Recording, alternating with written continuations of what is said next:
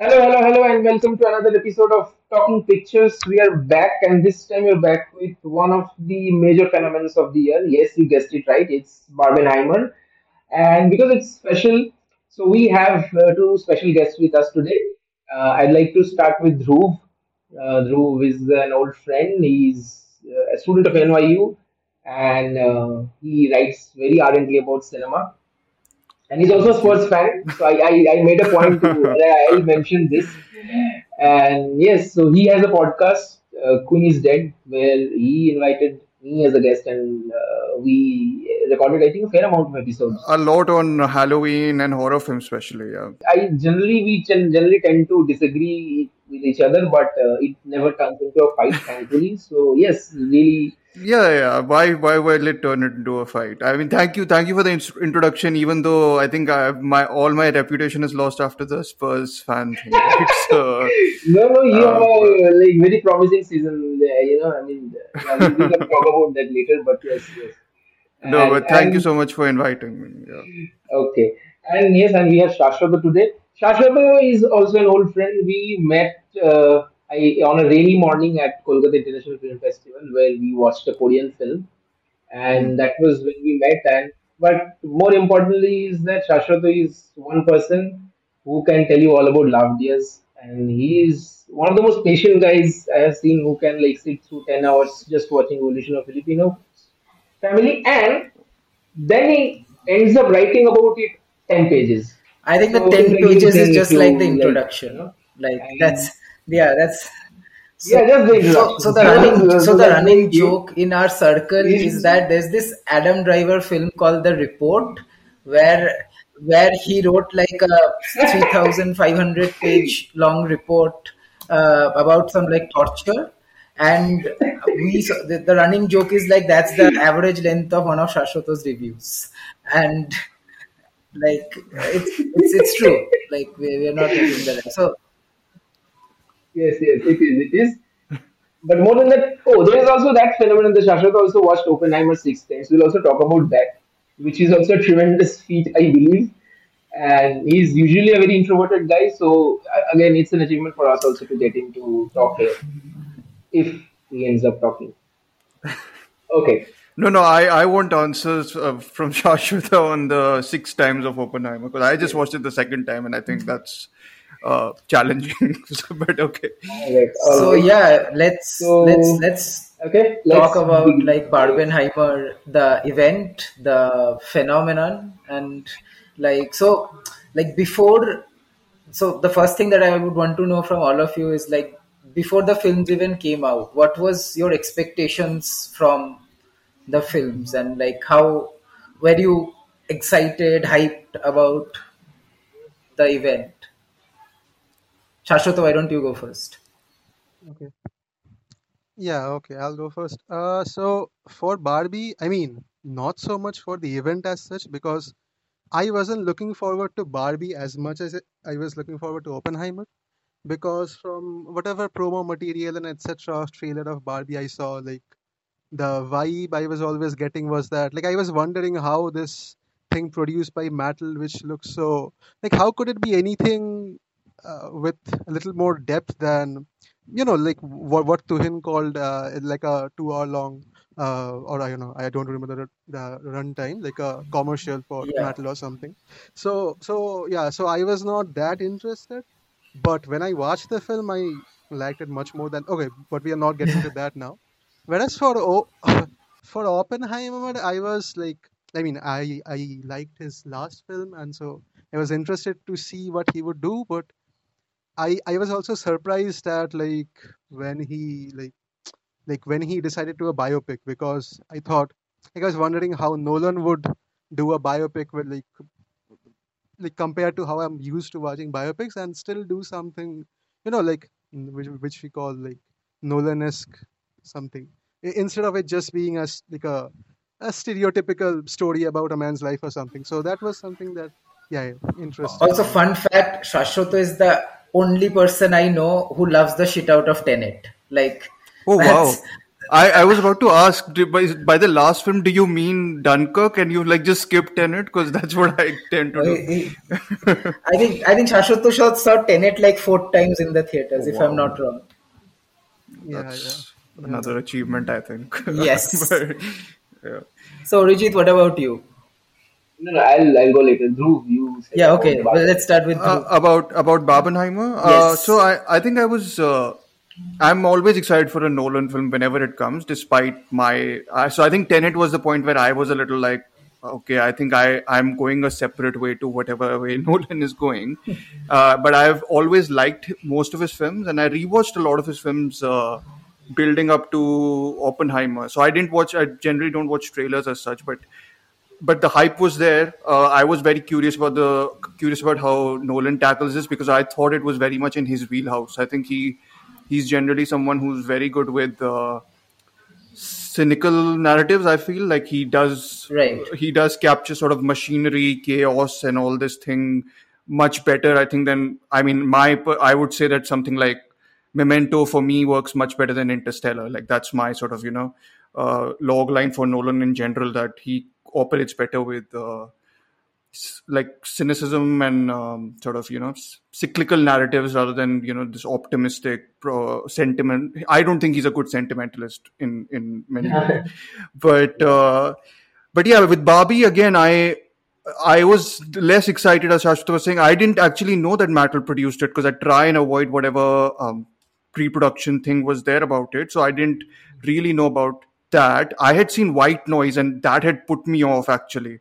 Oh Uh, yeah, it's so pretty bad. I'm sorry. I love Noah yeah, Baumbach, but it's pretty bad. yeah, and some of the trailers for Barbie gave me slightly White Noise sort of vibes, and I was like, I don't know about this. But yeah, I think I guess I'll be in the minority here saying that I liked Barbie more than Oppenheimer, but I did really enjoy Barbie.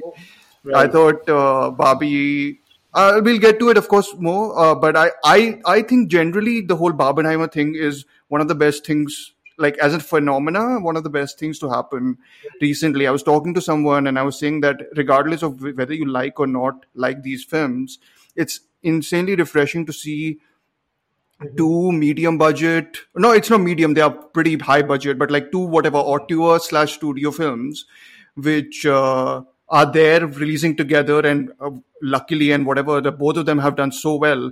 So it's just like one of those whatever gives you faith back in whatever your auteur driven bigger budget films also doing well, rather than whatever Marvel 24, 27, 29, whatever's releasing nowadays. So yeah, like the phenomena itself, I think is very valuable for a cinematic sort of in the cinematic landscape right now, and I'm glad Absolutely. they've done well. Like both of them have done so Yeah, yeah, yeah. Totally. So Rijit, what Uh, about you? I so yeah, so like the thing is, I wasn't aware of this. Last year, I think they released Barbie released something like A a still teaser. sort of Yeah. or teaser sort of thing, and I was very intrigued at that point that something like a Barbie could be made into a movie. hmm And unlike Queen here, or like I think Rubio also, like I am not a big fan of Noah Baumbach or Greta Gerwig either. hmm I mean, I like Greta Gerwig, the actress, hmm but as a director, I'm not. I still remember cursing Queen because he forced me into that Marriage Story film in Mum. So okay. I'm not a big fan of them. Yeah. And I was so fairly surprised that Greta Gerwig, who's like, I mean, whatever my preferences are, she's a very good indie filmmaker, and she's making this leap into Warner Brothers and also tackling a subject like Barbie. hmm And in a way, it's funny because Nolan, who has done all these films with Warner Brothers, and he switches after Tenet and goes into a rival studio and making a very different kind of picture than he usually does. hmm And Warner Brothers at the same time decides to release this film. And in general, I think the thing that you were also saying, I mean, we usually discuss this that recently this thing has come that at least in India, I feel people talk about it that there's a rise in OTT and people don't go to theaters much. hmm Theatrical collections are not that much, but uh, films like these, they're made for theaters. You can Yeah. never have the same experience in watching it in a laptop, phone, or TV, whatever it is in your private spaces. So and they're really and yeah, I'm really glad that these two things. whatever their competitiveness, they're edging past each other and all that thing, whatever it is. But it has brought people back to theaters. And like today, I went to watch Oppenheimer. I thought it's a morning show. People won't be like, it was like almost full house, and Wow. like people were enjoying. Mm-hmm. And it's and it's the only time I've seen in a commercial theater, at least, where after a film ends, people are clapping throughout the theater, which also happened with Barbie. Barbie was a 9 a.m. show. I mean, Mm-hmm. Calcutta here 9 a.m. show, usually you find it's like empty sort of thing. So yes, so I'm really glad in terms of that thing, like people are going to the theaters and enjoying it. It's exactly as it was meant to. So yeah, great phenomenon for us. I think it's something to be remembered. You know. Yeah. So we new say. So, just like some stats of the like what I just was reading just before we started recording. So, Barbie has now become like Warner Brothers' highest-grossing film ever, and Oppenheimer is like now the second highest R-rated movie in terms of like collection, just after Joker, and it might even cross Joker. There's a good shot of that as well. So yeah, I mean, aside like keeping aside what we think, our personal opinions about the movie and the how much money it has made, it's like you said, it's very refreshing to see that people are coming for like original ideas. Like Barbie is like a Mattel toy or whatever, but the story is original. It's like an original screenplay, and like it's great to see like people coming for filmmakers and the subject rather than it's part of some franchise or whatever Yeah, sequel yeah, exactly. nonsense Yeah. that we have so much around these days. Yeah. And yeah, so like that's great. I mean, I think this same thing Top Gun Maverick did last year, and Yeah, then things sort exactly. of went Yeah. downwards a bit. But this year again, I thought, yeah, the theaters, given that there is this SAG-AFTRA and WGA strikes happening right now, and so many releases are getting deferred to next year, and like they've been taken off the release calendars. So this sort of a boost to theaters was needed, and it's still going on. People are still going back to the theaters to watch these movies like multiple times. So that's a good thing that I think like theaters benefited a lot Yeah. from this. So yeah, it's good to see, but things are pretty uncertain, given the future, because there's no resolution to what's happening right now with respect to the strikes. But well, I can only hope that the people who are striking, they get what they want. So, and I we mean, have. the hope won't the hope be that. Sorry to interrupt you, but won't the hope be that the strikes and everything sort of pushes the industry even more towards slightly more independent means rather than the product mentality that Yeah, sort of of course. yeah. I mean, see, independent movies are not part of the strikes anyway. Like you still have Yes. independent movies releasing through like, and I think, unfortunately, I would say maybe one side effect of the strike is that independent movies from like A24 or Neon are releasing and doing very well. Like Hmm. certain R-rated movies or mid-budget movies of Yeah. 15-20 million, or even like five, like Talk to Me, for example, like it's less Hmm. than $5 million, and Yeah. it's grossed like 10-15 times of its production budget. So that's really good to see that these sort of movies are doing so well, because there's nothing big around in the theaters. Yeah. But yeah, I do feel like, yeah, studios do have a part to play in terms of Of course. what sort of films get made, this big studios. So yeah, it's would be great if they agree to things as soon as possible, but who knows how long this stretches out. Yep. Yeah, so anyway, let's start Also, with. just one thing. Yeah. Yeah, sorry. But just before we move on, Queen, you mentioned like what Warner Brothers has this, like Barbie is the highest grossing film of the Warner Brothers. Yes, it crossed Harry Potter Deathly Hallows Part Wow. 2 Okay, recently, and it's on track to become like the highest grossing film of 2023 as well. So I mean, this was like this was totally unexpected, and I can't stress enough how the financial success both of these movies had, that has been totally unprecedented, because like nobody in their wildest imaginations would think something like Oppenheimer, which is like an R-rated 3 hour so dialogue heavy movie, that's like making close to like $1 billion in worldwide gross, and people are going to watch it that many times. So yeah, this, and same with Barbie. I mean, nobody really gave it a shot. No, the reason I asked about the Barbie thing is because I think I read somewhere that when Margot Robbie she pitched the movie to Warner Brothers, she said that this is going to be $1 billion movie, and trust me on this, and it really ended up being so. And Greta Gerwig as a director, like she usually makes these like indie films and taking a leap and making those sets and all that. Anyway, we'll get into that. So I'm sort of like shocked, like hearing that it's the Yeah, highest grossing one in I the mean, since you bring it up, let's just get into Barbie. Like, Orijit, Yeah, why don't you sure, start? sure. What did you think about Barbie?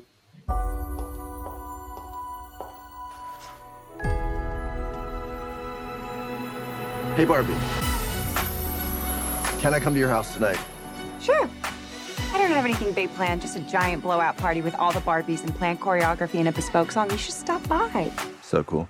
You can find me under the lights, diamonds under my eyes. This is the best day ever. It is the best day ever. So is yesterday, and so is tomorrow, and every day from now until forever.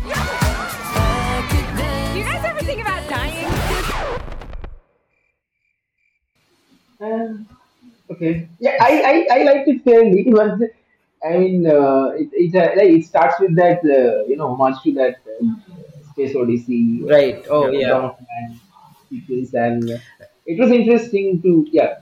They actually, like, like the influences of the movies itself, they are like so interesting. Like, there is this video online on YouTube of Greta Gerwig talking with Letterboxd about like 30 films About the influence. which Yeah, influence right. Barbie, and the range of influences there, from like Jacques Tati to Stanley Kubrick to even like modern sort of comedy movies. Like, Yes, it yes. was such an interesting bunch of films that she sort of recommended and got inspired When she for. was recommending those films, I was eagerly waiting for her to recommend the Truman Show because the trailer Yes. gave me a vibe that it might be that sort of thing. But anyway, so when I was watching the film, that actually the Space Odyssey sequence, and there's also a very strange reference to the Matrix.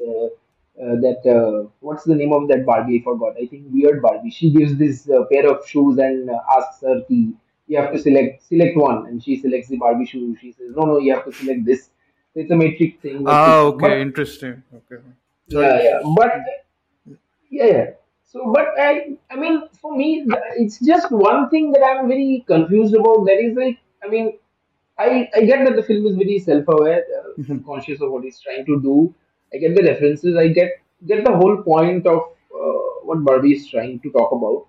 But I mean, isn't it contradictory at some point because it's like a studio-backed film. It's made by one of the richest companies ever, and it sort of feels to me that this movie is. I mean, I don't want to get into that space, but it just sort of feels to me that this movie is like sort of a whitewash to the sort of thing these companies usually do. They do stuff and they make sort of this kind of film to whitewash their actions. So I don't know. I'm very I'm No, contradicted on that sense.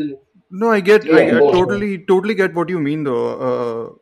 Even though so I think what you're saying is correct. I mean, there's so many ways to like look at Barbie. I mean, same with Oppenheimer, but like to me, it was like the film. I think from like just a production phase, I think is like a compromise, right? Because it's again the whole Yeah, actor studio thing is there. Like that tension is there throughout. I feel like Mattel is yeah, producing it and Greta Gerwig is making the film. I just right. think for me, it's basically in the battle of those two things, the artist Mm-hmm. kind of comes up more and trumps sort of than the company mentality. I feel like I think the amount Mm-hmm. of critique the film manages to put in or sneak in about Mattel and about whatever Mm-hmm. product mentality and commercialization. Sure, it has like those occasional moments where it'll freeze frame to like almost Right. advertise like a Yeah. like a Barbie outfit or whatever that's like an archival Mm-hmm. outfit or whatever. But I feel like overall, you mentioned like the references, which I was reading up that only like whatever Greta Gerwig had mentioned as references, but I was thinking about other references. So again, that's probably just me overthinking it.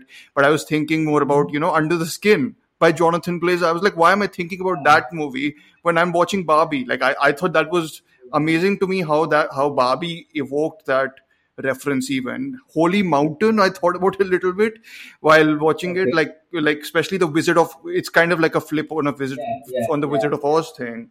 And Correct, correct. so I was just like kind of blown away by just the spectrum of, and I don't think they're empty references. I think most of them are used very, very well in most cases. And I mean, I think the 2001 reference especially is very, like, it sets the tone firstly really well for the film. And then I love how it's flipped over to and echoed in Ken's story, when he goes to um, the real world essentially, and they replay the song or the whatever the tune is from the opening of 2001. And I thought, like, the whole film to me just struck this balance between real and plastic in a way which, like, really Yeah, yeah, that it is. really made sense. And I know I've heard, like, I love Ryan Gosling in this. I think he's great, but I do think, like, the heart of it does come from Margot Robbie. I thought she was, Yeah, yeah. she on in She both seems the watches, same. she really provides the humanity, I feel, to a lot of it. But Dhruv, Hmm. like this question I have is like when you're saying that it's like the artist versus the company, and Hmm. maybe the artist edges of the company at some Hmm. point. But is it also possible that the company makes us believe that the artist wins, Yes, yes, whereas yes. Yeah, yeah, yeah. I mean, I totally understand it. It's just that I think in that position of compromise, I am choosing at least to see the fact that, yeah, I got more out of it as a sort of form of critique of mhm, commercialist or whatever commercial capitalist mentality. I mean, I was surprised by how much Mattel comes across as the quote unquote villain in this. Of course, it's a yeah, farcical yeah, yeah, villain, but, like, they do come yeah. across as really, like, I'm not a Will Ferrell fan, but I thought he's hilarious in this. Yeah, yeah, I and think the this film. satirical elements also. I think I'm just sorry, I Yeah, just interrupted. I think in the satirical elements also when Mattel is coming into the picture, it's like I mean because the film is so self-aware of itself, yeah, those make they become funnier actually, yeah. I and mean, and that yeah, yeah, go on. I mean, whatever you're saying is correct. I mean, I also think it can be a limitation for some people. Like, how much self awareness sometimes happens. It's like, it becomes a block, like an emotional block, for some people to enter the film. Like, it happened to a couple of people who I know, and they really hated it.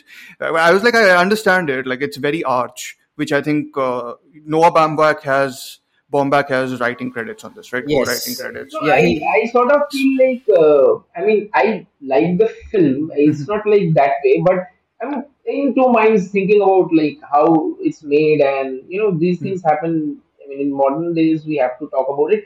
But I like the film. I mean, how they made it. Like it's Mhm. loads of pink. I mean, and the production design was impeccable. I mean, do you know absolutely like do brilliant. you know like they caused the shortage of like pink paint in the world? Yeah, Like that I was wouldn't be so surprised if that that happened. was Yeah, that was so bonkers for me to read. Like that one film caused like a shortage of pink dye or and pink paint. they like we usually see colors like red, blue, yellow, green, color Mhm. theory and all that stuff. But this pink, and they centered the film around pink and use different shades of pink Mhm. to depict different emotions there. So that was interesting. That entire production design, the costumes they were wearing, like right down from how they were doing their hair and shoes, and when they're going to the real world, and Ken discovers all these things. So that in the real world it's completely opposite, and Yeah. then this whole attire changes. So they reflect directly those things. Mhm. So a commendable achievement on that front. But yes, my feelings are mixed. Yeah. So yeah. Anyway, let's move on. Yeah. So Shashwata, what did you think of Barbie?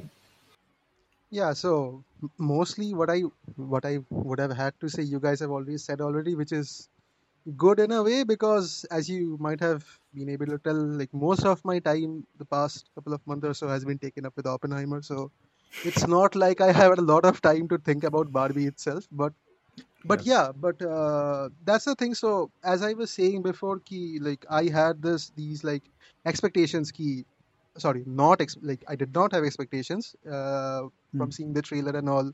Like it was not so much the fact that it was produced by Mattel, but Mhm. just from whatever the trailer was offering me, I couldn't think of how uh, like someone could make a film about Barbie like this and still manage to do something, let's say, radical, because there is some attempt to be radical, very directly. But then, like, I guess that's the interesting point. Like, it makes you think about, ki, okay, how can you do something good with something more interesting with Barbie? And then I see it and I think, yeah, it goes, like, it goes some distance. But again, it's like, I think this Arijit brought it up, that at some point, like, there's this sort of, like, there's this critique, but it doesn't go far enough.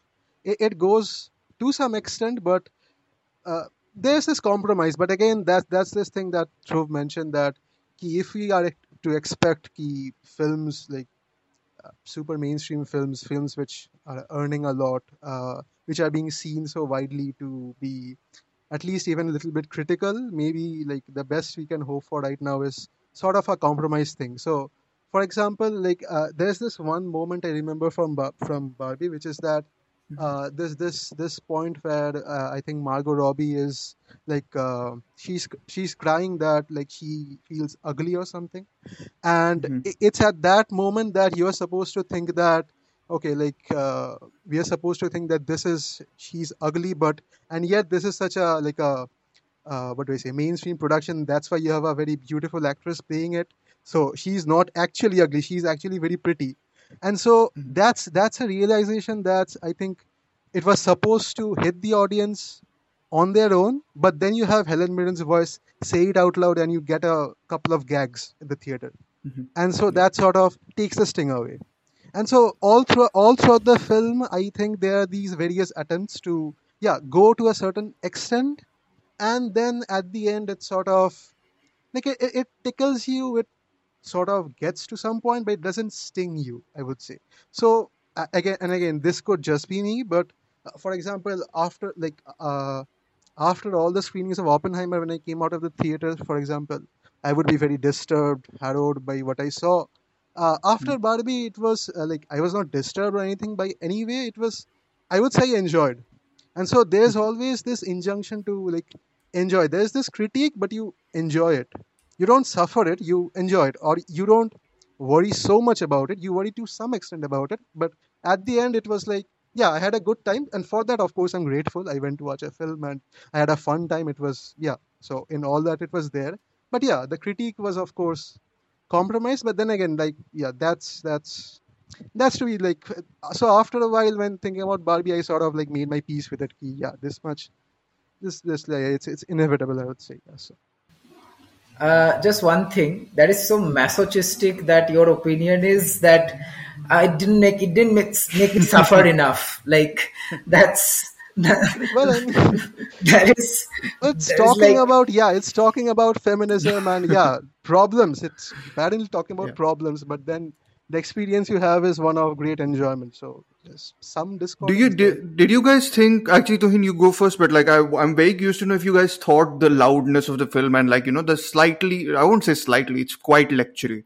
The lecturing sort of bothered you. I'm very curious about that sort of thing.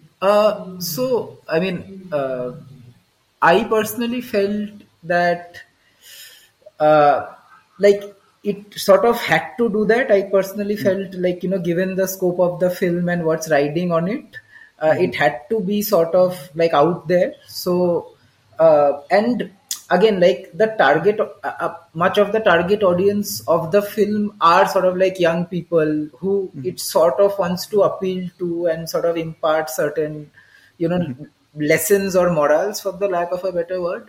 Yeah. And so I think, yeah, like it's there. I did feel it as an audience, but I also sort of probably understood why it was trying to be that way. But so, like, whenever I've spoken about Barbie, this is what I've brought up always, that like, I know I'm probably not like the target audience for the film. Like, it's targeted towards, I would say, I think we can all agree that it's targeted towards like women, and like young women especially, who's sort of living in the internet age, especially. And so, like, it sort of seeks to empower them. And like, I don't know what that experience is, but from a cinematic point of view, I can say, like, I enjoyed it.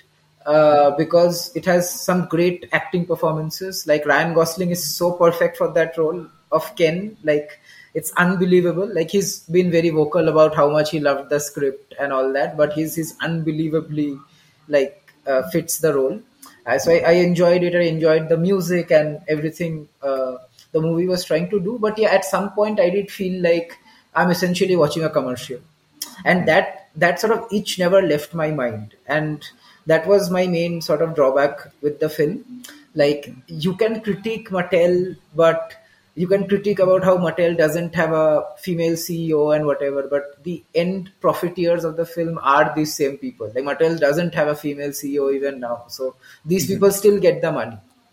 And there's this very interesting video that this YouTuber called Thomas Flight made on like meta modernist films, about how like the films we see these days, they have the tendency to sort of self-reference either the filmmaker's works, or like self-reference like what it's doing, and the commentary about itself that's it's hidden within it. So I felt like Barbie was especially trying to do that. Like, I don't personally believe like a film needs to have a certain politics for it to, just exist. Like, I do not hold a film to like that hard standards, I would say. But I do feel like when it does try to be political, it shouldn't try to like play both sides. And that's what I felt like this film was trying to do. Like, it was pandering to this whole progressive progressive principles, and like trying to advance society and sort of reference its like beauty standards and whatever Barbie has created as a product. But ultimately the end goal of the film and the sort of marketing that you see around it that has happened is to like sell Barbies. So That's you're it. thinking like I mean, that's the whole argument. I think I was reading that everyone will take the wrong lesson, like the maker especially will take like the wrong lesson, or like profiteers or will take the wrong lesson from the film success, and like, churn out a lot of product based IP as movies.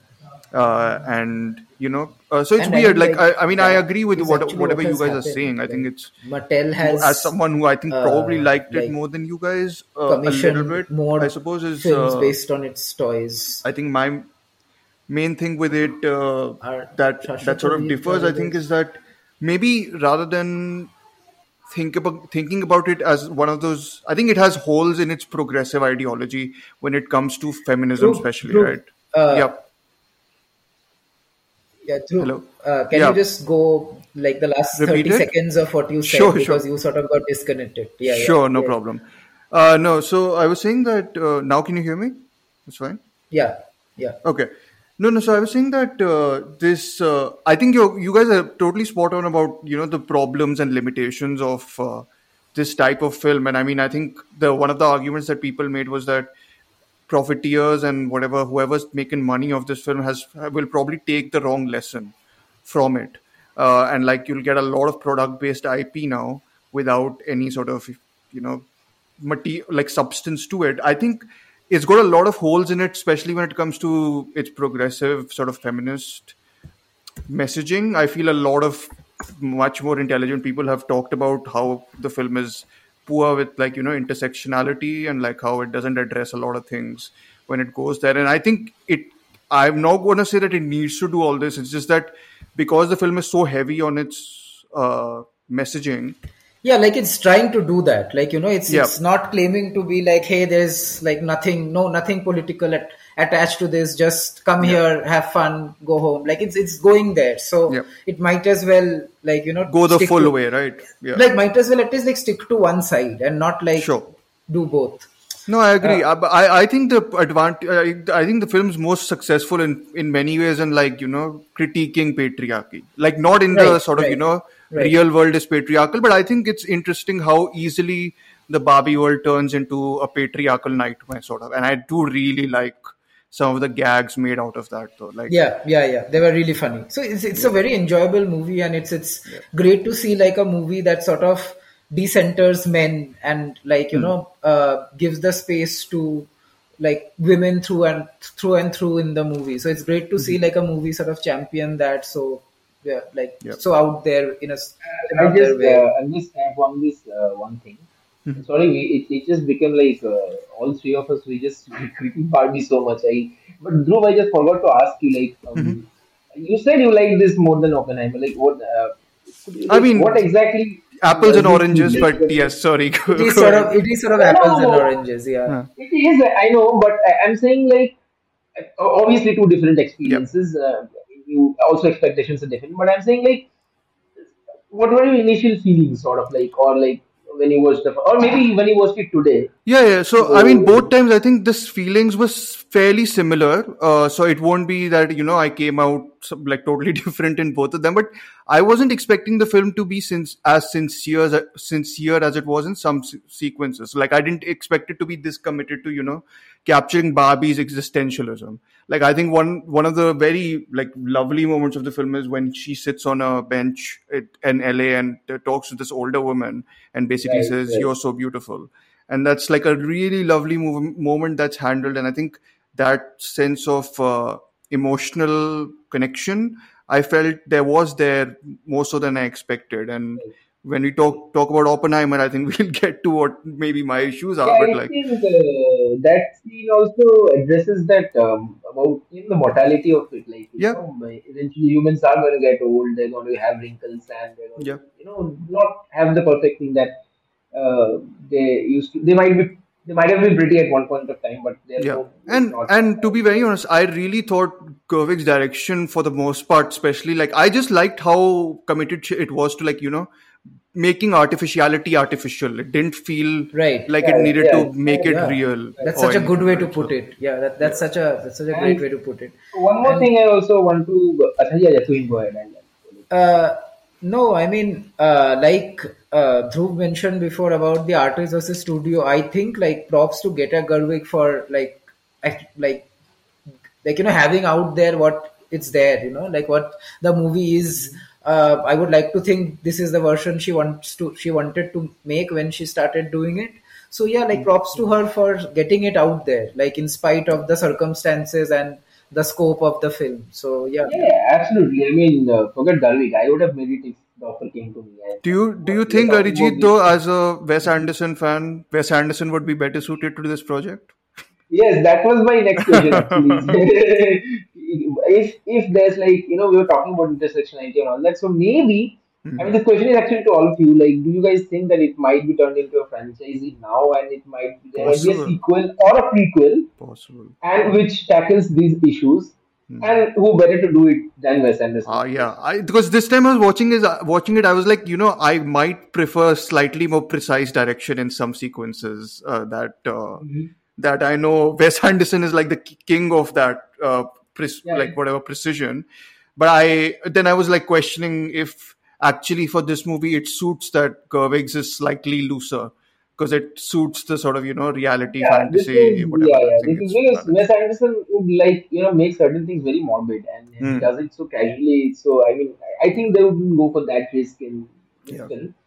But yeah, one more thing I think, which it's in a very simple way we can talk about. Like if I had watched Barbie like 10 years ago, Hmm. like 10 years ago, what my age was, if at that age I had watched Barbie, I think the films. I think one of the primary target audience for the film is I think of people of that age range, Hmm. and who are getting into that awareness. Yeah. I think so, and I think we have been past a certain maturity and certain age, and we have sort of like watched quite a few films of different nature, and so we have so for us maybe that disconnect is still there. I think, but Hmm. there are people I know personally, I Hmm. have cousins and also they're like kids and they're still not aware of that sort of gender politics. They're Hmm. still not aware of that sort of identity. So for them, this film is sort of an eye opener. I mean, Hmm. they might start to think differently. Yeah.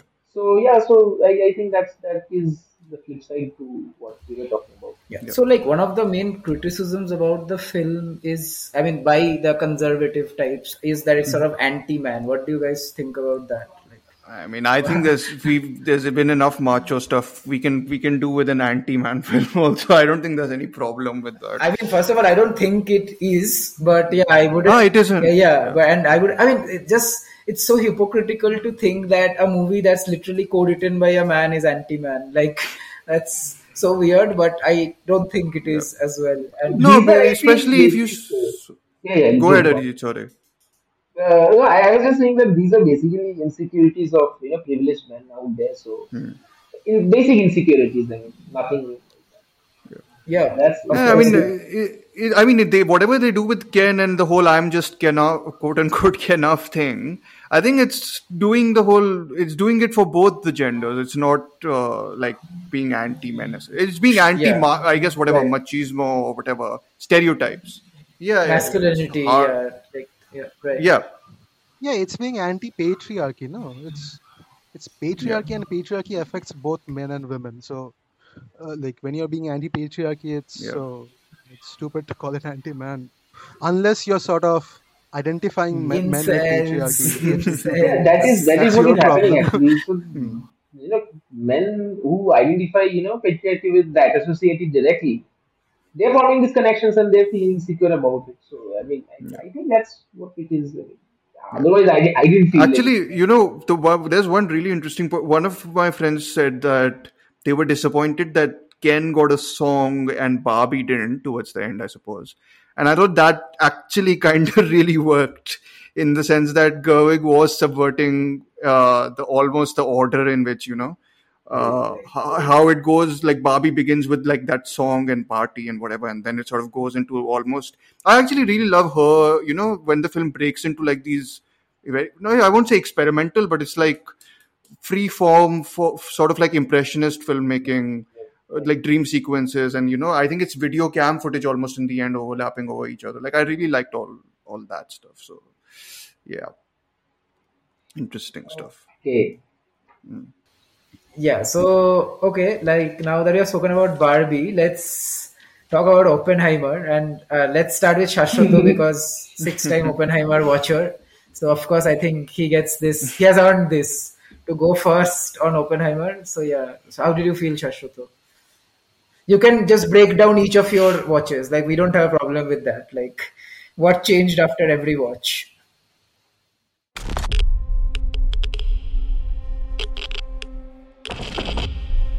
This is a national emergency. Detonator charged.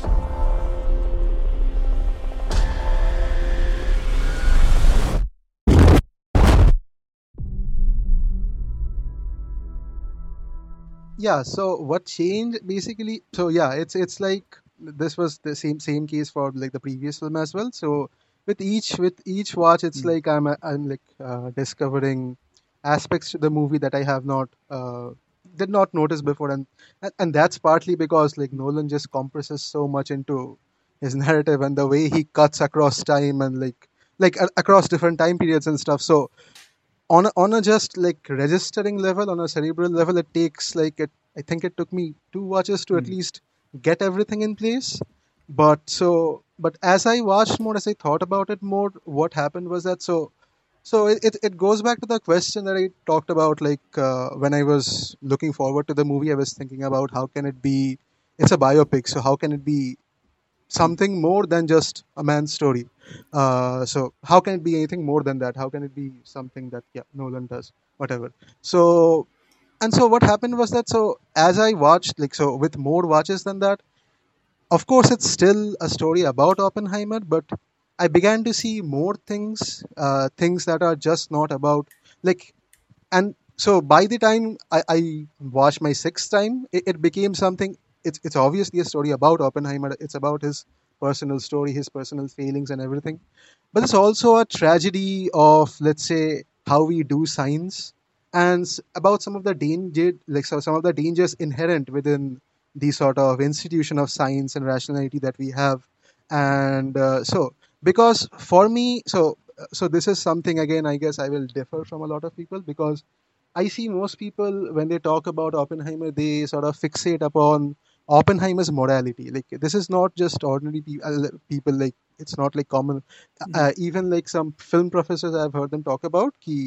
They have mentioned that, like, they read it as an exploration of Oppenheimer's guilt, which obviously is fine. That is, it's obviously that. But I don't think it's just that. If it was just Mm. that, I wouldn't find it that interesting.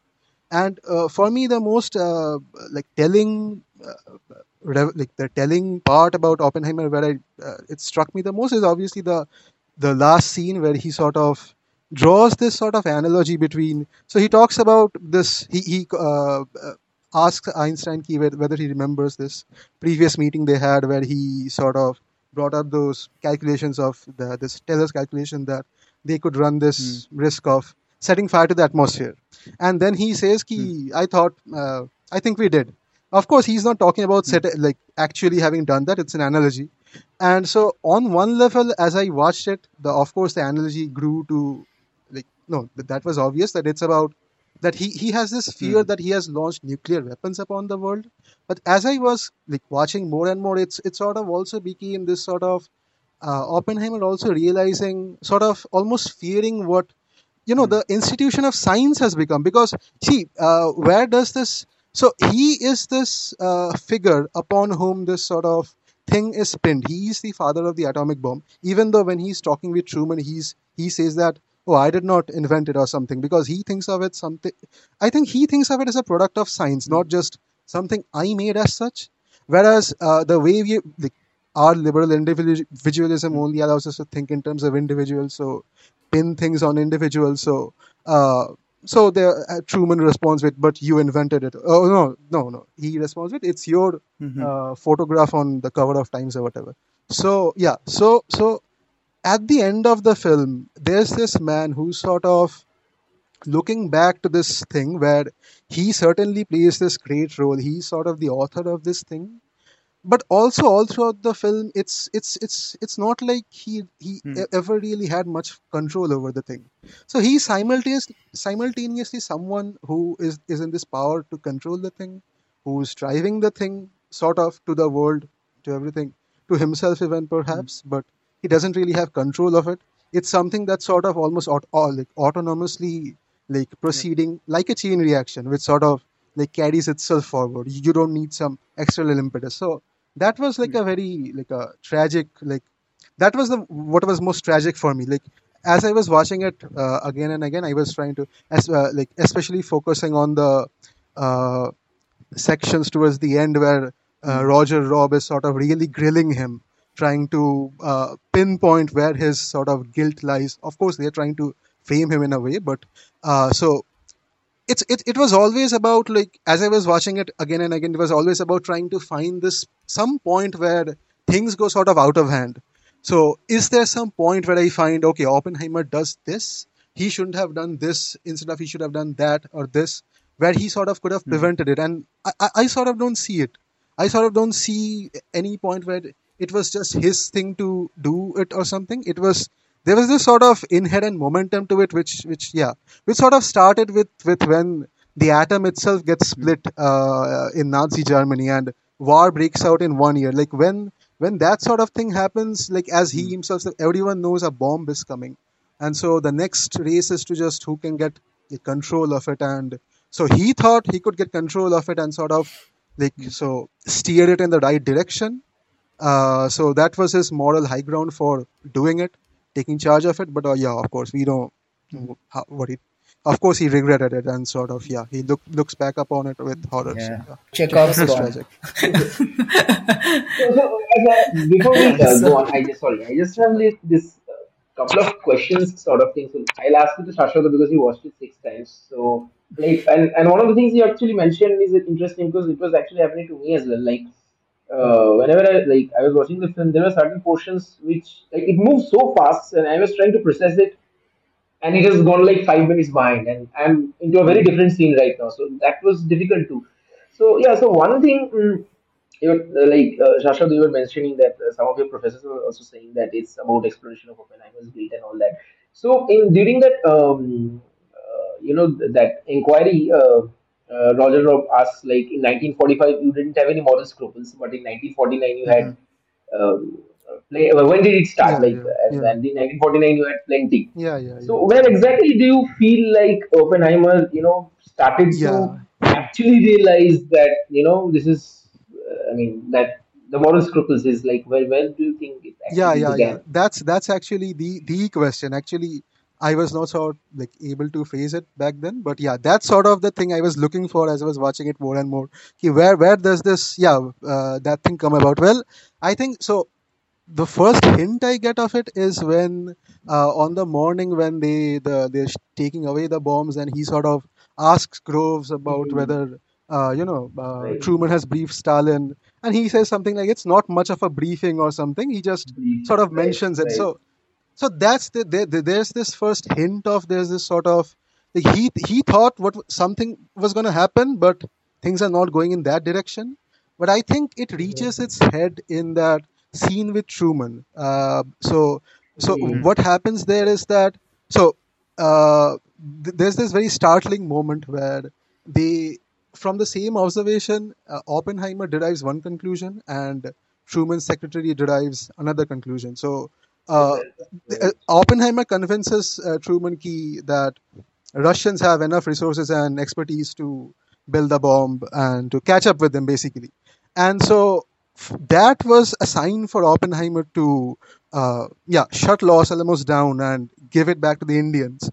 Whereas Mhm. Secretary Burns or something his name is, he says, but if what you say is right, we have to build Los Alamos up, not shut it down, right? Hmm. So and it's that moment where he realizes how like fundamentally divergent the whatever the rationality of the state is and whatever his reasoning is, and sort of Hmm. I think that's why at that moment he says, I think I have blood on my hands. So this is something that again turned out like while I was discussing with a lot of people Mhm. interpreted that line to be his guilt for Hiroshima and Nagasaki, which of course it is, but I think it's much more than that, especially because it follows exactly that line where he talks about building Los Alamos up. So at that moment, Oppenheimer is thinking about the future. So it's Hiroshima and Nagasaki has happened, and I don't think he blames himself completely for it. As Strauss says, he never once regretted Hiroshima, and if Right. he and this is very telling that if he had to do it all over again, he would do it all the same. And I don't think he's being very wrong here, because and that is the tragedy of the film. It's like if he could Right. sort of go back, could at any point he could have done something different that would have changed things. I don't think so. So that's the like the tragedy of it. And so at that moment he realizes how terribly he's gone wrong. So yeah, he says that. So I think that's it.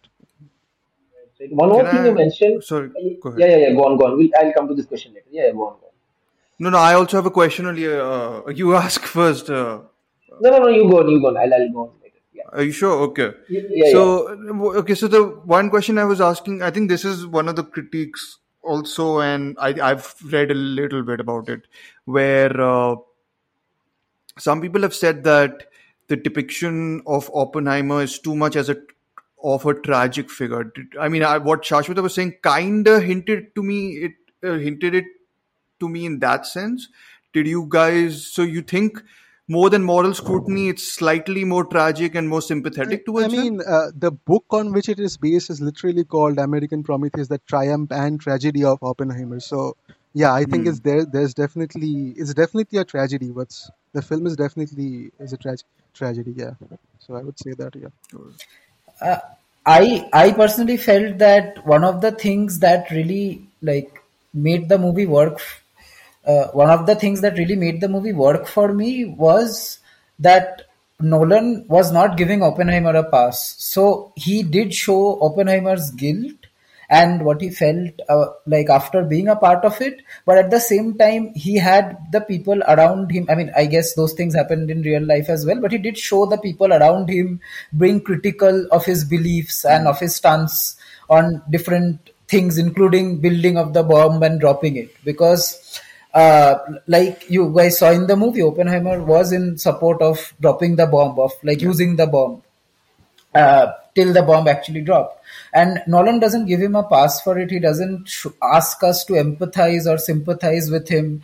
And like in the film, also, it's pretty clear that he's not putting Oppenheimer there as like a heroic figure. Like, I think too many biopics tend to glorify its protagonists in many ways, even when they don't Hmm. deserve it at all. Like, one of the like one of the most obvious examples of this I can think of is like the Churchill biopic called Darkest Hour, which is like so disgusting to see how hard they are trying to sort of like whitewash Churchill's history and the horrible, horrible person that he was. So I don't think like Nolan did anywhere close to this, but he was sort of always looking at Oppenheimer in a more critical sense about his role in sort of mass destruction and creating weapons that like threaten us to this day. Like we maybe not are feeling it as explicitly as the people during Cold War felt, but the threat is still there upon all of us. Like both, I think Dhruv is in the US and the rest of us are in India, and those are both like countries that have nuclear weapons and a nuclear arsenal, and that's so scary. Like so, he did sort of pin Oppenheimer for being responsible for that in like no matter what part he played, whether he was in control of it or not, but he did actively contribute and was sort of like a leading figure in making this happen. So yeah. I agree. I think, I mean, to me at least, it also struck more as ambivalent that way. Like, I also think Murphy's performance is good enough in that sense. It like doesn't ask for sympathy as such. I think it's steely eyed. I think Yeah. such a great performance, right? Like such an amazing lead performance. Like it's something that I think everybody knew was there in him, but I was totally taken aback when I saw the performance on the screen. Like his mannerisms and what he did with like expressing emotions during like all sorts of scenarios. That was just fantastic. Like Cillian Murphy is so good.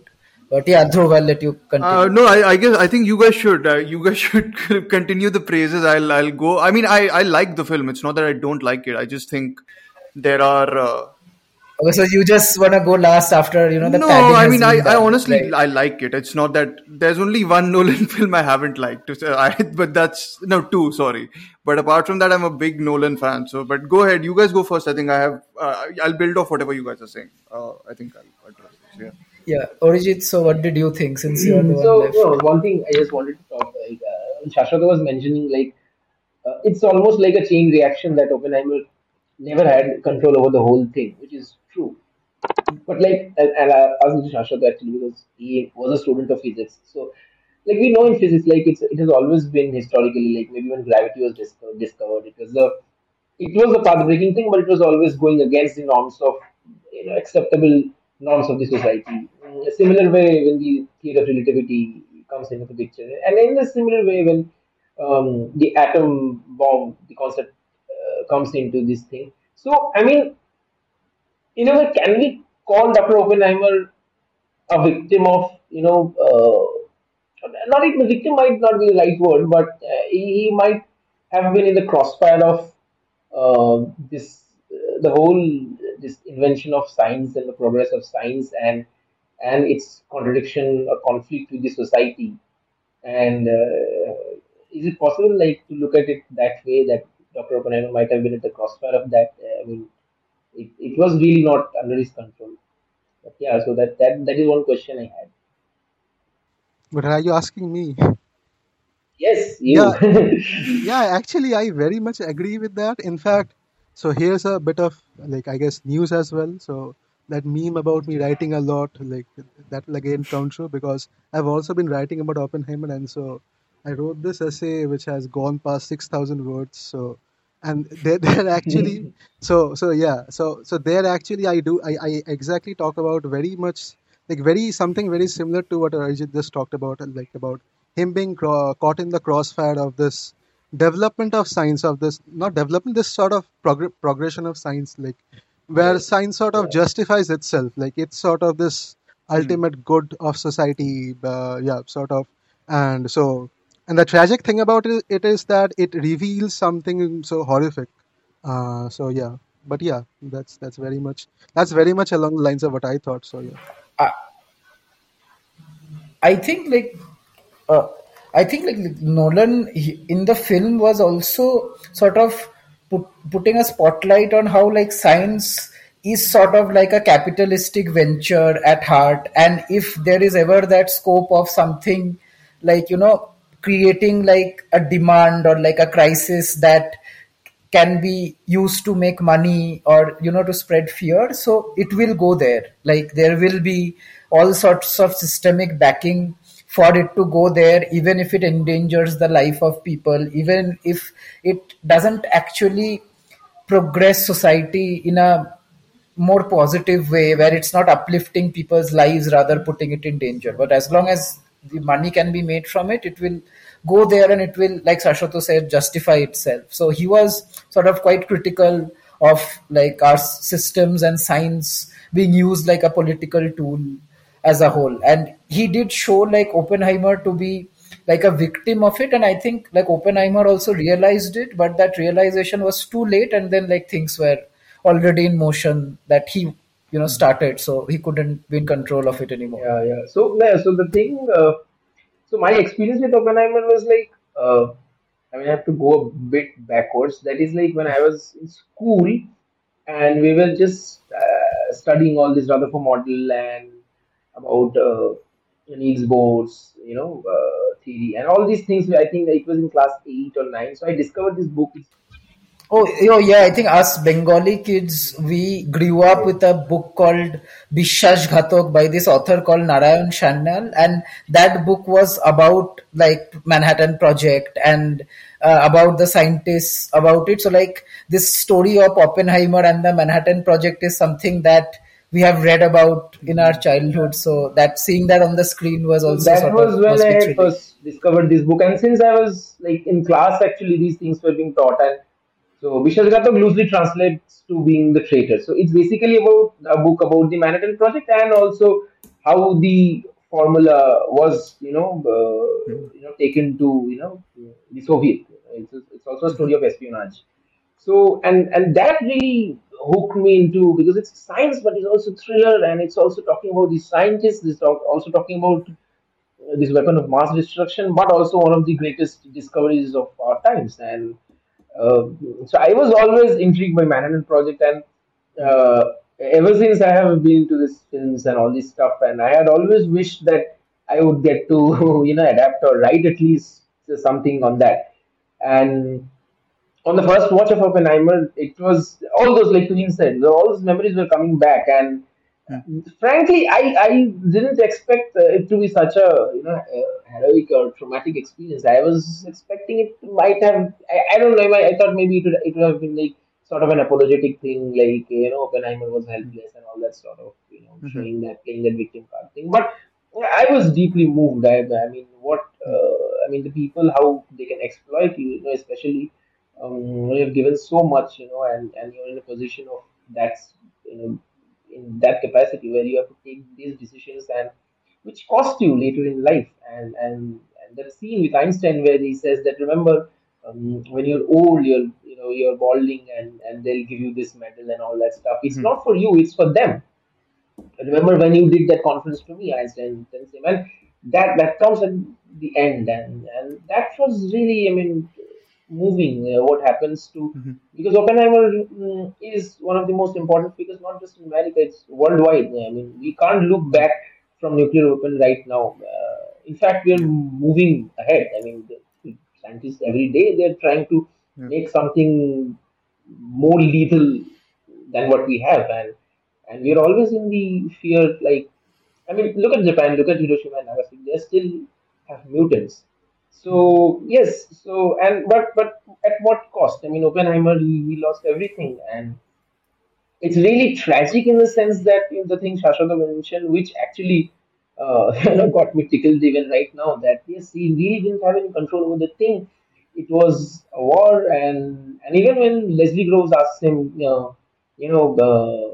can he go to the Soviet, and he says, please remind me who we are at war with. So they're not at war with the Axis powers, but at the same time they have to hide it from their own ally, and they're also scared of communism creeping into America, and setting up this house of anti-communists and all this. So yeah, so all this thing, I think that really affected me in the first place, even today actually, that it is difficult. It always is difficult when you take responsibility of such epic measures, and you really feel helpless. You don't have anyone beside you, Also, at some point, I think I forgot her name. The character Florence Pugh plays, and she tells Jean Tatlock. Jean Tatlock, correct. She tells Oppenheimer, don't alienate the only people who believe in you, Hmm. and that's exactly what happens even at the end. Yeah. Yeah. So yeah, so I'm like very affected by the film actually. So I might go for another watch. I don't know. Wow. Okay. So yeah, I mean, the scene that you mentioned, Arijit, it sort of reminded me of like Orwell's 1984, where like the enemy keeps yeah, changing yeah, because there yeah. is a need for the state to always show that there Correct, is correct. there is a crisis, and you need to follow us because Even there is a Strauss says, crisis, like and so when that they have this atomic energy, advisory committee, and Strauss asks, like, we need to develop the super, and Oppenheimer says we Yeah. don't, and then he says, how else is Truman going to assure the Americans that they're safe? So that that politics, it's always about that, that the state provides you security, and you're into the secure hands of the state, and you just obey and follow what they are telling you. So yeah, so that happens. Yeah.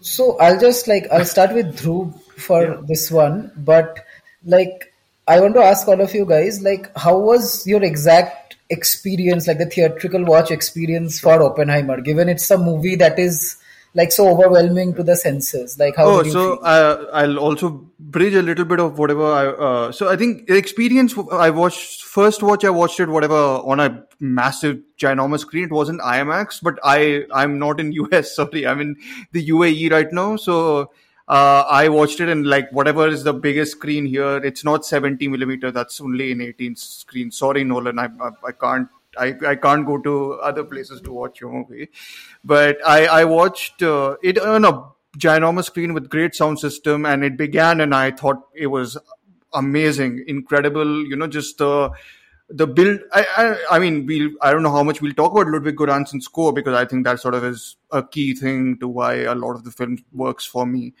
Uh, I think You can talk about yeah, it if you yeah. like. I think it's Go for just it. generally, the opening only when it's the thumping of the feet and it just sort of the mixing with the fire rising and everything, and it sort of just grabs you in with the whatever the title, not the title, but the Prometheus quote that begins the Right. thing, and I Right. think just everything technically. I don't want to undermine Nolan's achievements as a technical director. I think it's fantastic, and I think that's there throughout the film. I don't think there's a single false step in that sense. I think he uses music a lot in his films. That's a key thing for him, and I understand why he does so because I think without the music, a lot of the dialogue, which on the second watch I thought was clunky. I know people think this is his best written thing. I actually thought in my second watch I thought a lot of the problems that I've had with Nolan before sort of resurfaced with his dialogue. But I thought just as an experience, the bomb sequence is fantastic. My favorite sequence actually follows the bomb sequence. It's the speech sequence, and I think that it's the scene where the screen essentially crumbles or falls apart, and it's a psyche and like. Right. So I was actually, I'll be very honest, I was most into the quote unquote IMAX immersive stuff. I was most into the stuff. I feel very odd saying it, but like I was most. It was like a jolt. The visions he has, the impression, sort of images Right, right, that sort of right. show up. I was like, okay, this is the movie I'm most intrigued in. So whatever you guys have said, essentially, I love theoretically. I do love it. So like I do love where the film positions itself.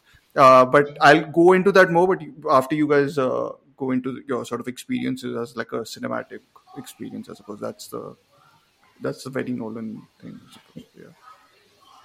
Yeah, and I think I agree with Dhruv about the dialogues part because I feel like the best work Nolan has done in terms of like dialogues has been with his brother. Like whenever he's written with Jonathan, like the films have had incredible, like immensely quotable dialogues that like stick to you. But as soon as he took that up on himself, I think that has sort of taken the back seat, in terms of dialogue writing and how like that plays such an important part of his films. So yeah, he doesn't have that much like quotable lines. Not that that's a factor that should be, but yeah, like nothing like memorable enough in Tenet, or I think before that also in Dunkirk.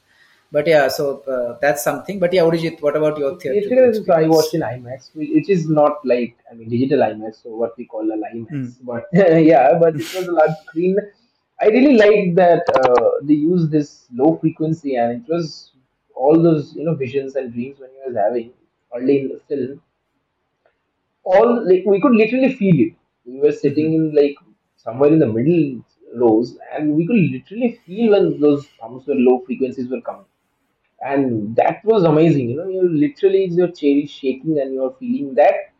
Even when, and my favorite sequence is also the one that you mentioned right after the explosion. The explosion was on first watch. My explosion was actually spoiled because it goes completely Yes. silent and there's this blinding flash of light and someone shouts in the theater like "Ooh!" like this. I'm like, "Fuck you, man!" I was like, sorry. So yeah, so, and immediately the sound of the explosion follows, which is tremendous. Yeah. But the sequence after is actually what got me, the thumping of the feet and the skin crawling off the body, Yeah. and he's suddenly into this whole different psyche, and then he snaps back into reality. So yeah, Yeah. amazing, amazing experience. And one of my friends who watched it before me, he had told me, it cuts very fast. The editing is very sharp and quick cutting, and it moves so fast. I mean, I don't know, I had difficulty understanding it. I didn't feel it that way, but Hmm.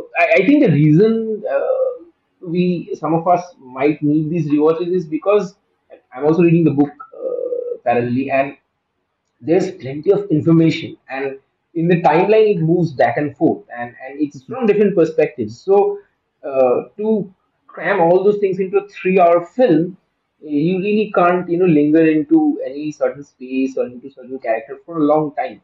But I, on the contrary, feel that the edit is very well done because we are like it.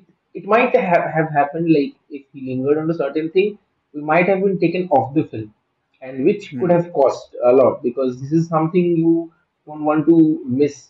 You want to be end to end from beginning to the end, and yes, it was happening to me also at certain points. I was thinking about something like when before Oppenheimer meets Dr. Heisenberg, he meets Niels Bohr, and Niels Bohr tells him to go to study under Max Born, and in between he shatters those glasses and all that. And I Hmm. was thinking like that was also an analogy to hitting neutrons, hitting the Hmm. nucleus with the neutrons. And I was thinking that by the time I was like complete with the processing, it just went into somewhere else. It went into the sequence with Isidore Rabbit. I was like, oh my god, that was what happened. So yeah, it was happening, but tremendous experience. And I think at least if even if like one cannot afford a big screen, they should at least watch this at a setup which is a proper sound system because the low Yeah. frequencies and all those it has a very boomy and bassy end, and that Hmm. adds to the experience of living in the atomic sphere. So yeah, yeah, really good experience. Yeah, I think like Dhruv mentioned, like Ludwig Göransson's score is so incredible and like so crucial to making the like to the film, like for making it what it is. Like I think I don't know if it happens with other Nolan movies. I personally haven't. I don't remember it happening, but this film has the background score almost throughout its runtime. Like I think 90% of the film has some I'll sort of a sorry background to invent. score That's a very playing. Nolan thing. It's. I think he uses it Oh, very okay, much. I think it's almost too much, okay. but he does. So, Yeah. so yeah, so I think I haven't seen many of his films Got on it. the big Yeah. screen. So like for me, this was like very prominent, like that he's like doing it so and so beautifully. Like to be honest, like every scene where the soundtrack is and like it's just perfect. The score is so perfect, and I saw multiple interviews of Ludwig Göransson talking about the score and the personal nature of it and how stripped down it had to be and what sort of a collaborative environment it was between like even him and the editor, like because he was scoring according to the Sure. pace of Hmm. edit. and the other way around, like the edits were being made according to the pace of the score. So that was so fascinating to hear, and you really see it on the screen, like Orijit mentioned, like the film doesn't waste one scene. Like there's not a single scene that doesn't play like a important role in the larger narrative, or the larger message of the film.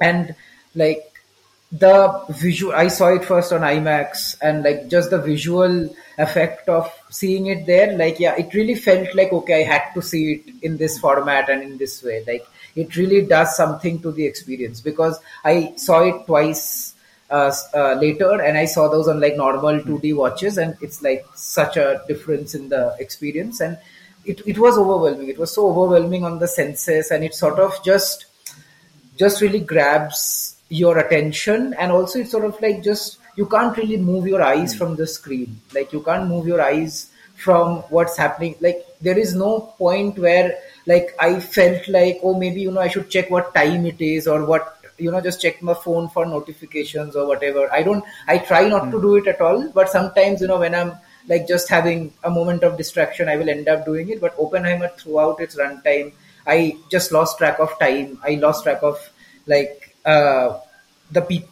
sort of where I was exactly. And I think the last time I felt something like this was when I saw like Irishman, and I think Orijit was with me, and that was another experience where it was like a 3 hour 45-minute movie, but it didn't feel like that at all. It's like it just went by.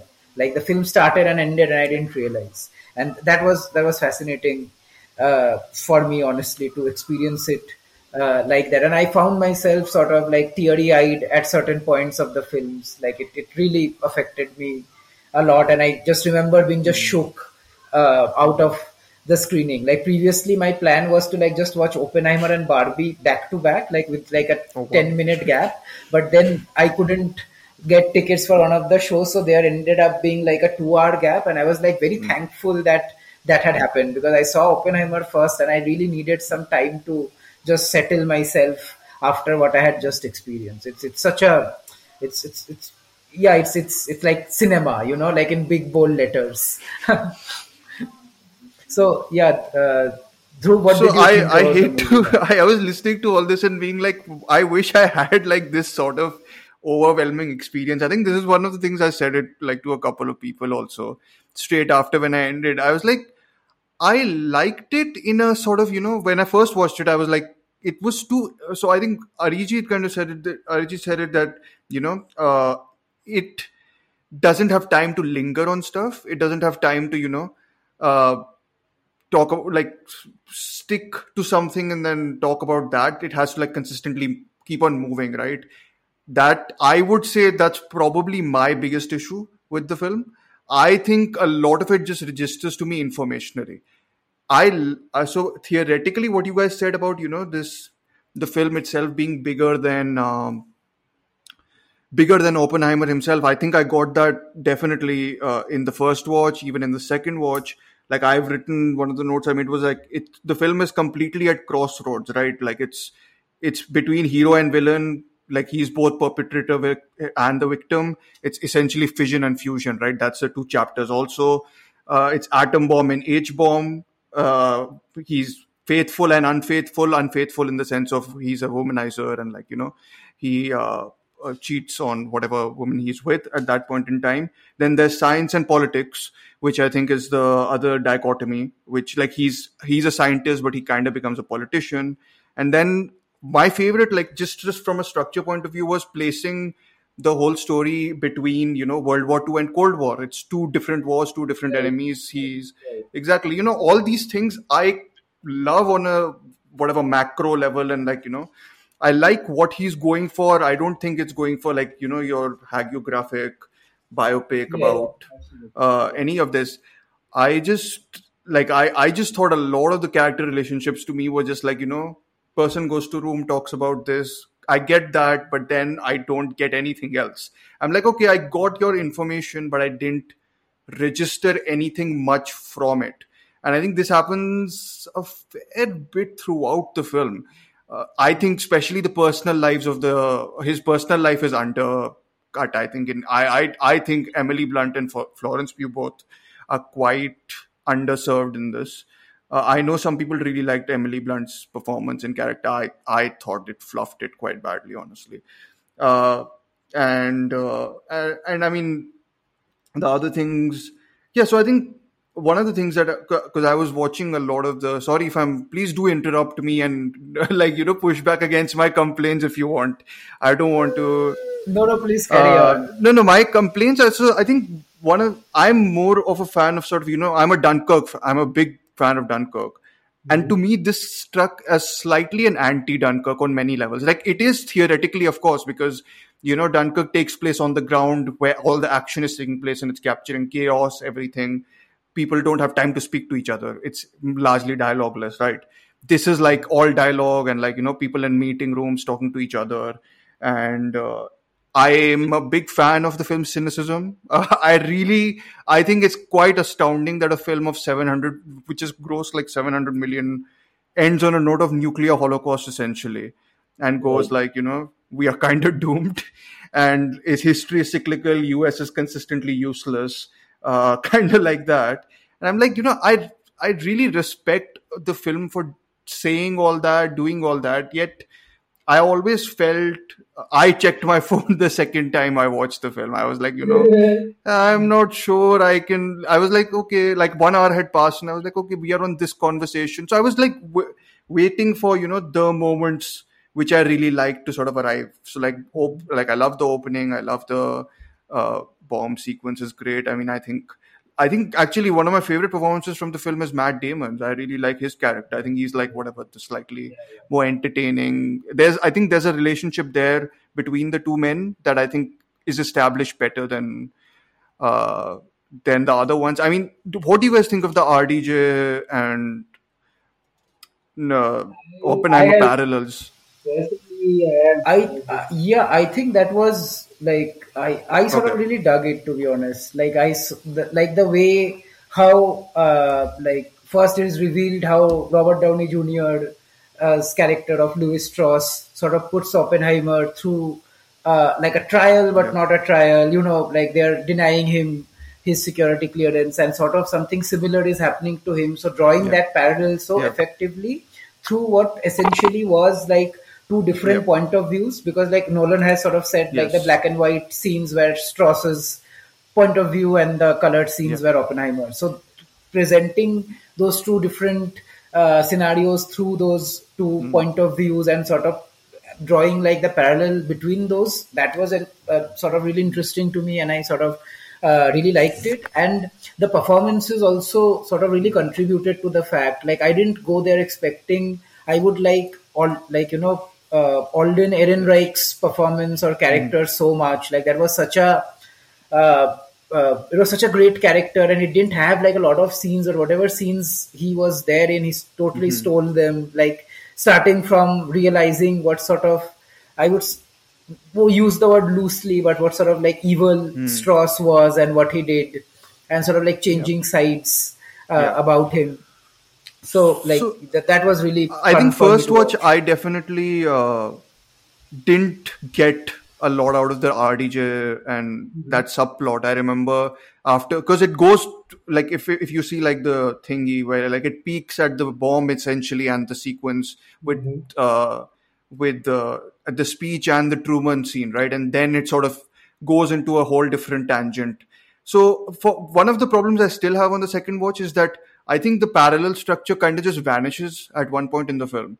And I was like, wait, I thought we were bouncing back and forth between these two, and I thought these were supposed to be, play off each other, which like this kind of reminds me of Dark Knight and how that kind of consistently yin and yangs between Joker, Batman, and then the central figure of Harvey Dent. But like here, I thought it kind of was just like, let's forget about Strauss for some time and then we'll get back to him, sort of like that. So I thought like the yin and yang sort of was undercut a little bit, even on the second watch. But I did like his subplot much more the second time. Like I thought the third half or whatever, the third hour of the film worked better, and I saw like the whole repetition and one person's character assassination sort of replicating itself in another person's character assassination. Essentially, it became the Prestige for me, weirdly enough. Yeah, Right. And the two were yeah, related as exactly. well, right? So Yeah. But Dhruv, one question I have is like, Yes. Would you have enjoyed the movie more if the editing was not that fast? I mean, if it would have been mirrored like say on a I particular actually scene. so Yeah. no no but that's the thing. I think you are right. Like I don't think like the way this is the way Nolan will have would have made the movie. Like I think this is like I don't think I can you know like want more from it because I think there's already too much in it. Like I think the editing's pretty good. Like I don't think No, it's a I'm bad asking this thing. Yeah. question is because essentially, since you're a Nolan fan, and this Hmm. is usually Nolan's style of Yes. editing, I mean, how he Yeah. prefers. Yeah. So, I'm not able to like use it. Why? Like, if like, why would you expect like if No, I think it's honestly to me like it's almost like that sort of anti Dunkirk thing. It's just the editing here okay, is okay, going right, right, between right. dialogue. It's not Okay, like okay, okay. Now going I get it. Yeah, yeah, yeah. the chaos in Dunkirk to me because it's sort of one location, one time period, everything sort of strikes more as effective. And I Mm-hmm. think in this it's a bit to me it's like okay you're going all over the place because you have so much information to cover. My Mm-hmm. uncharitable description of that is like it feels sometimes like a science convention. I don't want to be that rude. Okay, Science okay. convention report arranged really beautifully, but it still strikes like a science convention report to Right, me. right, right, But I right. understand that it's had an effect on people. I understand, so I don't want to Yeah, like yeah. deny No, that at all. Yeah. is it like so I mean in that sense did you like enjoy the second okay I don't know if it was first or second half but did you like enjoy the inquiry commission that part more or did you I enjoy the liked build up?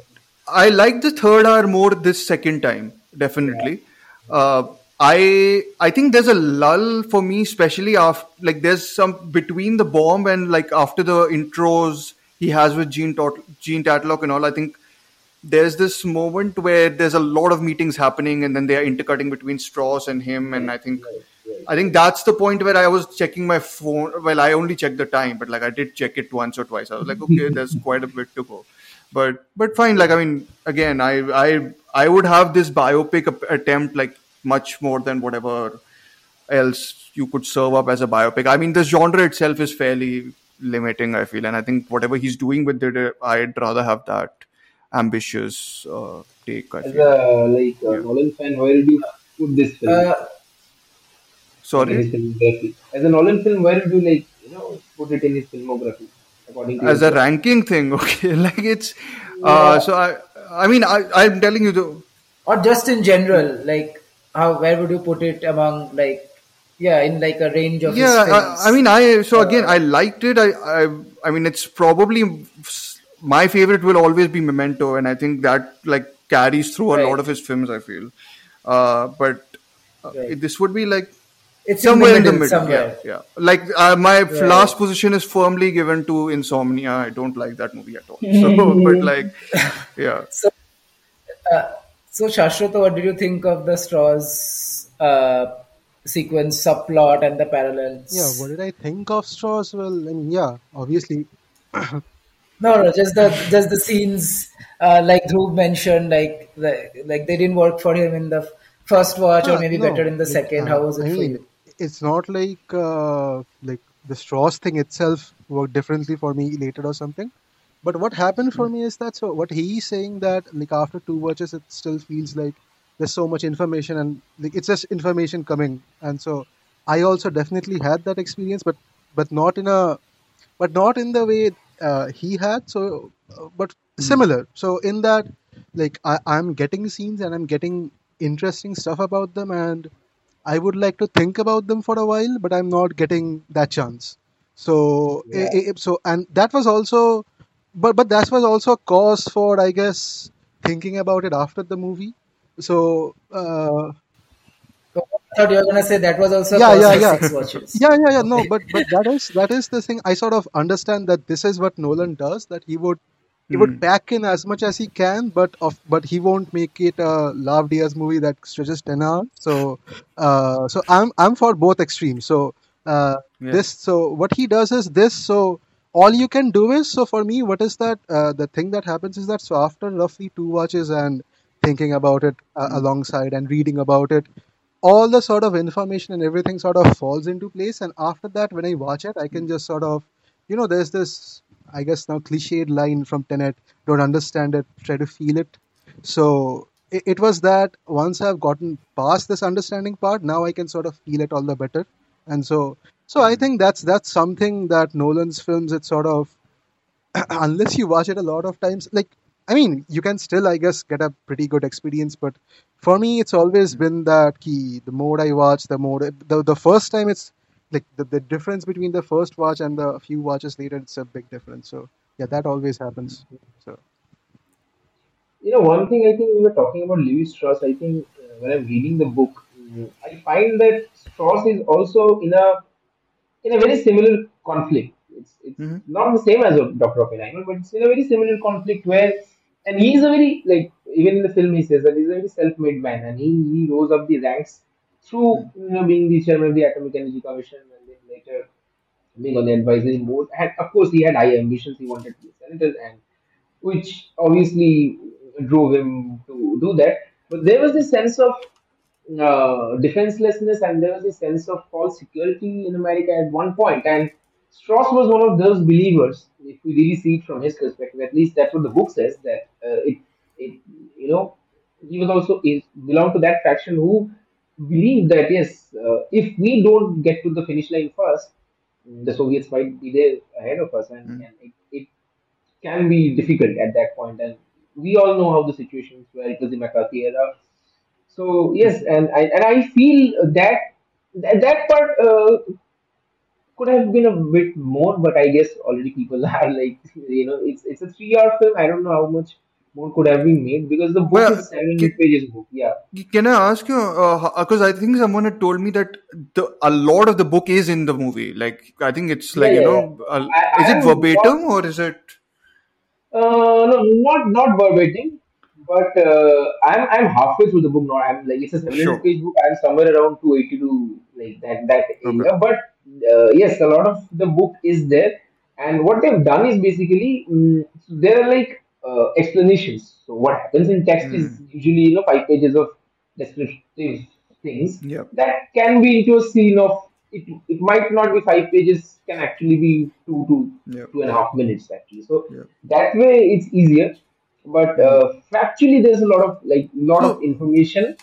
yeah. And yeah, go ahead, what you were No, saying. but I think this is interesting. Like, I mean, I think there, like this time I was watching, the one thing I was noticing was like, there are two different ways he was like trying to depict, chronology of time, because the film is moving so Right, much right, through right. whatever time and all that. So like two of them I really liked. Like both of them are visual things. So one is I think a lot of you will like this one, the marbles, increasing, sort Yeah, of yeah. showing like the process of Right, time also right, as going on, right, like the right, right. uranium atoms, I think they're collecting. Right. And the other one just follows it, I think, is the where the miniature bomb they are building, which is also like showing how, step by Mm-hmm. step they are Right, almost right. getting to the final point of, doing the Trinity thing.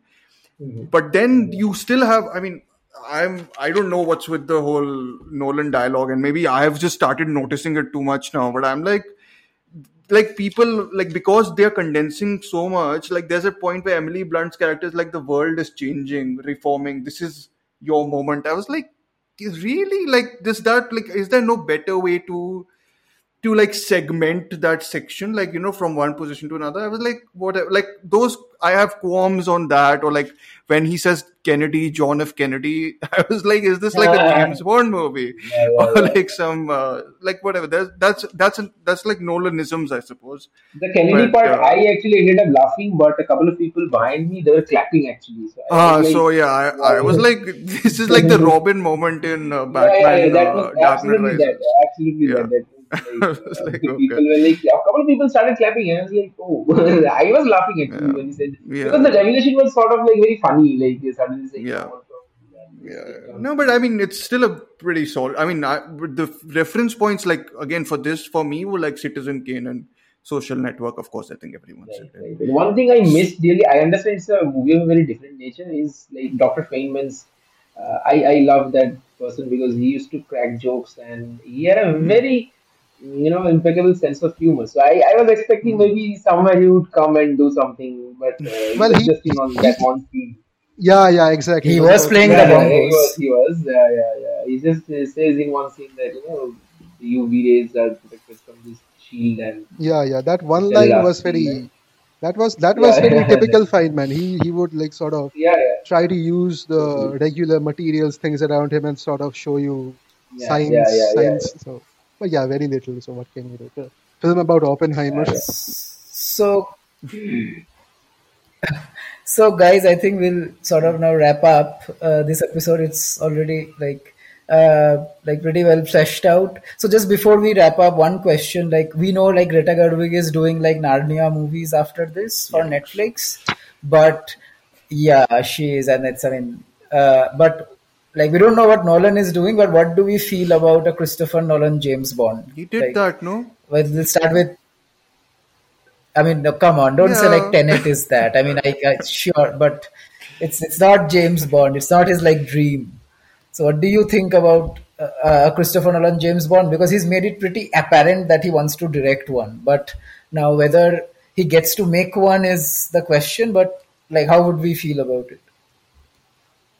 I, Why I mean, don't I'd you? Why like don't you for start? him to make a science fiction horror film, if that makes sense. Like yes, horror please, film in general, or an out and out please, horror. I think he could make a good horror film. Maybe he yes, can make please. James Bond into a horror film. But no, I have no, I'm not a James. Like I've watched the recent Craig ones, and I've also watched Inception and Tenet. I just think he's made it already. I don't know if he can I don't know what else he'll do. But no, you guys go ahead. I mean, I'm waiting for that horror film or romance film that he'll ever make. Yes, Nolan please, yes, romance film. please. Yeah, Yeah, like it sort of gets said that Tarantino was refused a Bond deal because of like its R-rated Oh, nature, but given the success Nolan hmm. has with Oppenheimer and like the whole R-rated thing, maybe now's the time they could explore that. yeah, Like, I mean, I would but be in for like an R-rated Bond, yeah, to but be they're very honest. different R ratings. Like both of their R ratings are very different from each other. Tarantino's is like saying Yeah, of it's course, I R, get but it's that, but essentially X or something. I don't know. Like Yeah, it goes beyond. But Nolan's R is yeah, still right, R. Like so, yeah, yeah. This is soft R, like very soft yeah, R. Yeah, yeah. right. yeah. So yeah, So yeah, I mean that's it for us then. Like thanks Dhruv and Shashwato for joining us. We should do this For again sure. so much. We should do this again another time for something else. And maybe I don't know, Orijit, what do you think about a bonus episode of this where it's just Shashwato reading out his 6,000 word yes, we review? could do that. Like We could do that. We could do that. Let's do a yeah, disclaimer. Let's do that. Shash, yeah, Shashwat, are you up for that? Like, we'll just I read your mean, 6,000 word yeah, I review. mean that's the That's an only way episode. anyone will get to know what's written there. So why not? Yeah, so I think that we should do. But yeah, thanks, Thank guys. you. Thanks again for doing this. Um, And yeah, yeah, yeah. goodbye to everyone. We'll see you in the next episode. Bye bye.